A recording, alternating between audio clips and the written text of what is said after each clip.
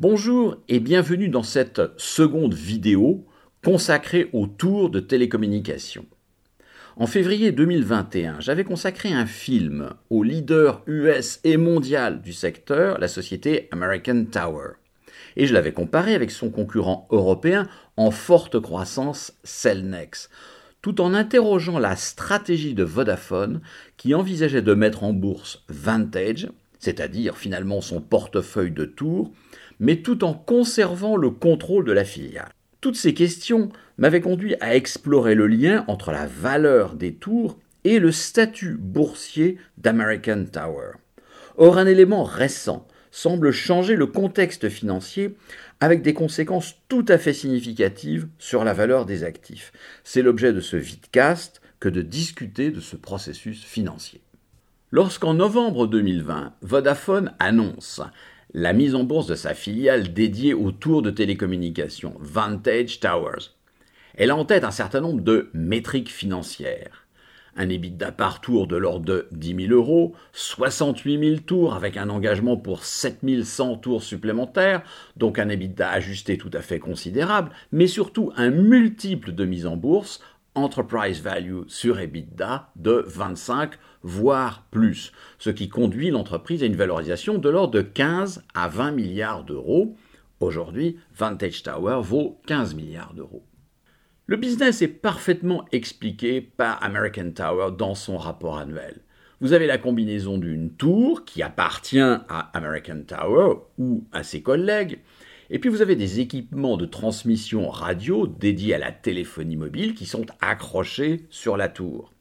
Alors vous achetez le terrain, vous avez une location à long terme, vous apportez quelques équipements énergétiques et électriques, et puis vous construisez la tour et vous êtes propriétaire de tout ça.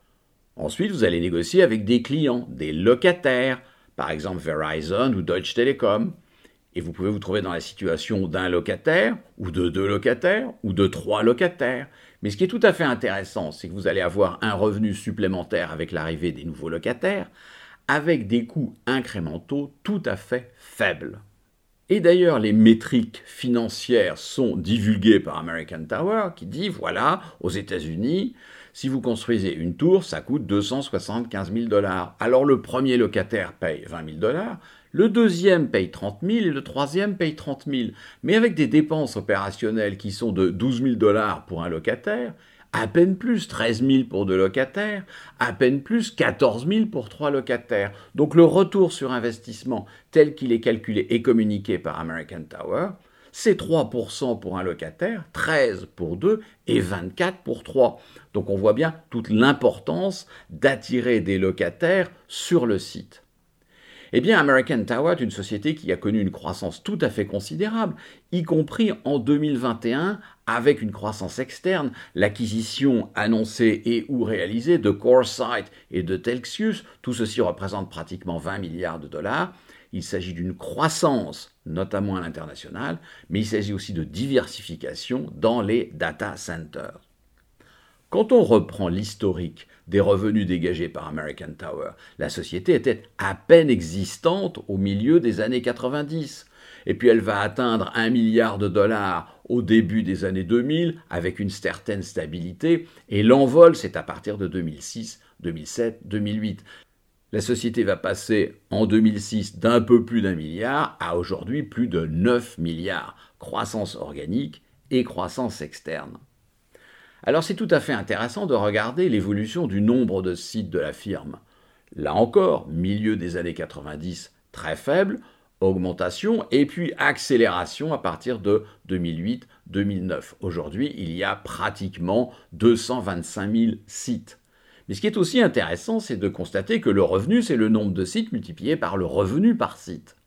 Or, l'international a été un peu pénalisant pour American Tower. À savoir qu'un site américain, ça rapportait en moyenne, en général, 50 à 60 000 $. Maintenant, aujourd'hui, un site, du fait de l'international, ça rapporte un peu plus de 40 000 $ de revenus annuels.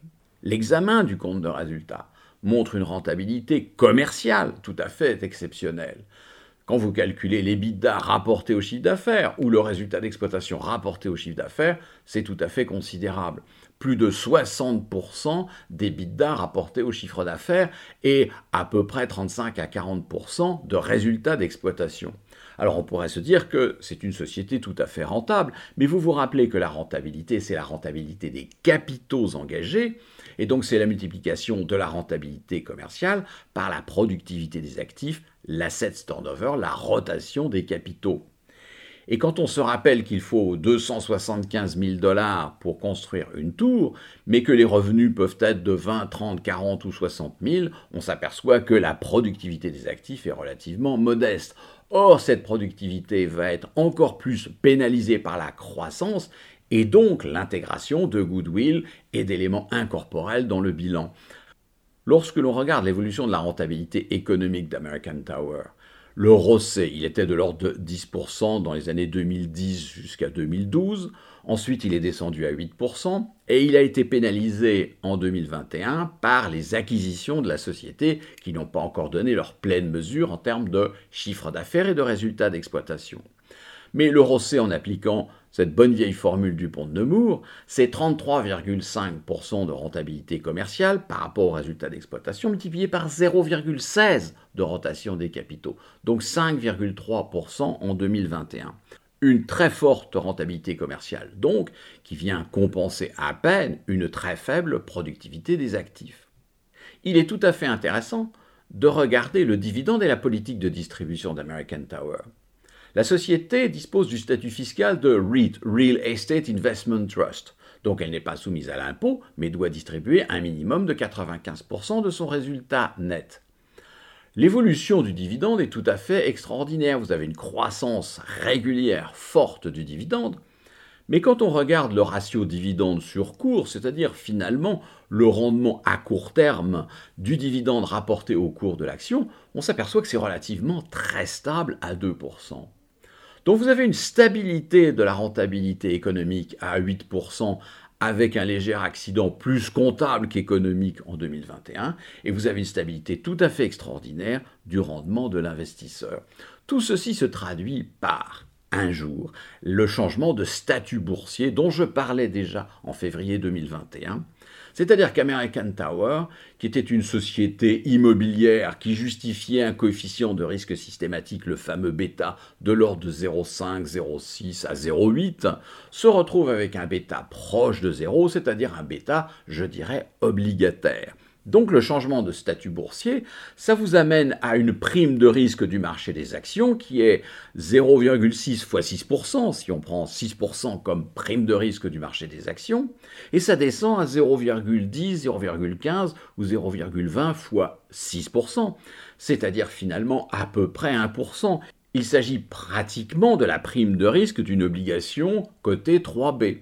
De manière tout à fait intéressante, ce changement de statut boursier se traduit aussi par un changement parfaitement corrélé de multiples. C'est-à-dire que l'enterprise value sur EBITDA, vous vous rappelez, 25 pour Vantage Tower lors de la mise en bourse, était en fait historiquement de l'ordre de 18 pour American Tower lorsque la société disposait d'un statut action. Et en passant à un statut obligation, eh bien le même multiple est passé à 25, 27, voire 28 en 2021. Il y a donc une corrélation très forte constatée entre le risque systématique perçu par les investisseurs et le multiple de valorisation de l'EBITDA. Alors si on revient maintenant à la valorisation elle-même, pour faire une valorisation, vous vous rappelez, il faut un taux de croissance. La société communique dans son rapport annuel 2021 une croissance qui dépend de la zone géographique, mais qui en moyenne est de l'ordre de 3 à 4%, un peu moins de 3 pour US et Canada, 5% pour l'Europe, etc. Combien vaut une tour ? Eh bien, la valeur de la tour dépend du statut financier de la tour. Soit vous prenez un bêta de 0,6 à 0,7, soit vous prenez un bêta de l'ordre de 0,15. Dans un cas, vous êtes un Real Estate Investment Trust, dans l'autre cas, vous êtes une obligation 3B, 3B-. Mais ce qui est tout à fait intéressant, c'est que quand le bêta est faible, eh bien le coût de la dette est identique au coût des capitaux propres, ce qui va un peu à l'encontre de la théorie financière. Lorsque l'on effectue un calcul financier rapide, Une tour, ça peut générer environ 50 000 $ de revenus. Lorsqu'on a retiré un certain nombre de dépenses opérationnelles et puis un petit peu de capex de maintenance, il reste 35,5 000 $. Vous faites croître à hauteur de 3% par an sur, par exemple, 25 ans. Les contrats sont de 24-32 ans. Et vous actualisez à un coût moyen pondéré du capital qui est obligataire 3% ou action 5%. Eh bien, à 3%, ça vous donne 23 fois l'EBITDA. Avec un taux d'actualisation de 5%, la valeur de l'entreprise ne représente que 19 fois l'EBITDA. Donc vous voyez que le changement de statut boursier vous fait gagner au moins en théorie 4 années d'EBITDA dans la valorisation de l'entreprise.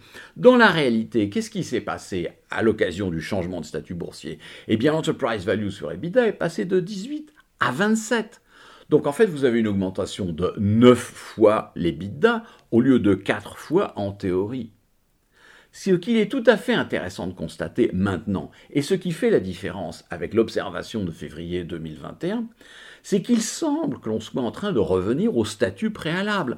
Lorsque vous prenez le bêta, non pas de l'année en moyenne, mais le bêta glissant sur 36 mois, vous constatez que les derniers 36 mois nous amènent à un bêta de l'ordre de 0,5 avec une tendance à la hausse.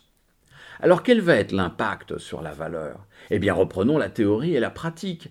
Si vous faites passer le bêta de 0,18 à 0,5, eh bien à ce moment-là vous perdez 3,5 années d'EBITDA. Qu'est-ce que l'on constate aujourd'hui en mai 2022 au niveau de l'enterprise value sur EBITDA? C'est qu'il représente à peu près 24,5. Et en 2021, on avait atteint 28. Donc en fait, vous avez une perte de 3,5 fois l'EBITDA. Et bien là, la théorie et la pratique vont de pair. Donc ça va être tout à fait intéressant d'observer ce qui va se passer demain, parce que vous pouvez avoir une augmentation à nouveau du bêta pour revenir à un niveau de l'ordre de 0,6, 0,7, voire 0,8, et puis on va voir ce qui va se passer au niveau des taux d'intérêt, parce qu'il est clair que le rendement boursier de 2% était tout à fait favorable par rapport au taux d'intérêt des obligations d'État aux États-Unis. Donc qu'est-ce que ça va avoir comme impact sur le statut boursier et sur la valeur de l'entreprise? C'est tout à fait intéressant à observer dans les mois qui vont venir. Revenons pour conclure à la rationalité des opérateurs de télécommunications. Ils ont constaté que leur tour valait à un moment 18 fois l'EBITDA. Et puis on est monté à 27, 28 fois l'EBITDA. Ça n'était peut-être pas nécessairement complètement cohérent avec l'évolution des métriques financières, mais c'était une observation de terrain. Et donc à ce moment-là, ils se sont dit, c'est entre guillemets trop cher, vendons les tours, ce qui va nous permettre de dégager des fonds tout à fait considérables pour pouvoir financer les investissements industriels liés à l'apparition de la 5G, etc. Ce qui s'est passé au niveau des tours de télécommunications me rappelle un peu ce que j'avais observé dans les années 90 au niveau des entreprises industrielles. Certaines d'entre elles étaient propriétaires de leur siège social. Et le siège social avait une valeur absolument extraordinaire parce qu'il y avait une bulle immobilière. Eh bien, ces sociétés, ayant bien compris la rationalité financière et donc la valeur de l'immeuble par rapport à son prix de vente, se sont dit, il faut faire un certain nombre d'investissements, cet actif est surévalué et vendons-le. Et à ce moment-là, les actifs avaient été achetés par des professionnels de l'immobilier qui avaient surpayé les sièges sociaux. C'est ce qu'on appelle une stratégie très opportuniste. Ce que je viens de vous décrire est en parfaite cohérence avec la philosophie de cette plateforme, la philosophie de la Académie. Les entreprises industrielles doivent avoir une parfaite compréhension de la rationalité financière dans la construction de leur stratégie. Et quand vous comprenez bien quelle est la rationalité financière et ce qui sous-tend la valeur, à ce moment-là, vous pouvez faire des mouvements stratégiques, créateurs de valeur. Mais ceci exige qu'au plus haut niveau, comme dans les opérations de la firme industrielle, il y ait une très fine compréhension de ce qu'est la rationalité financière. Je vous remercie.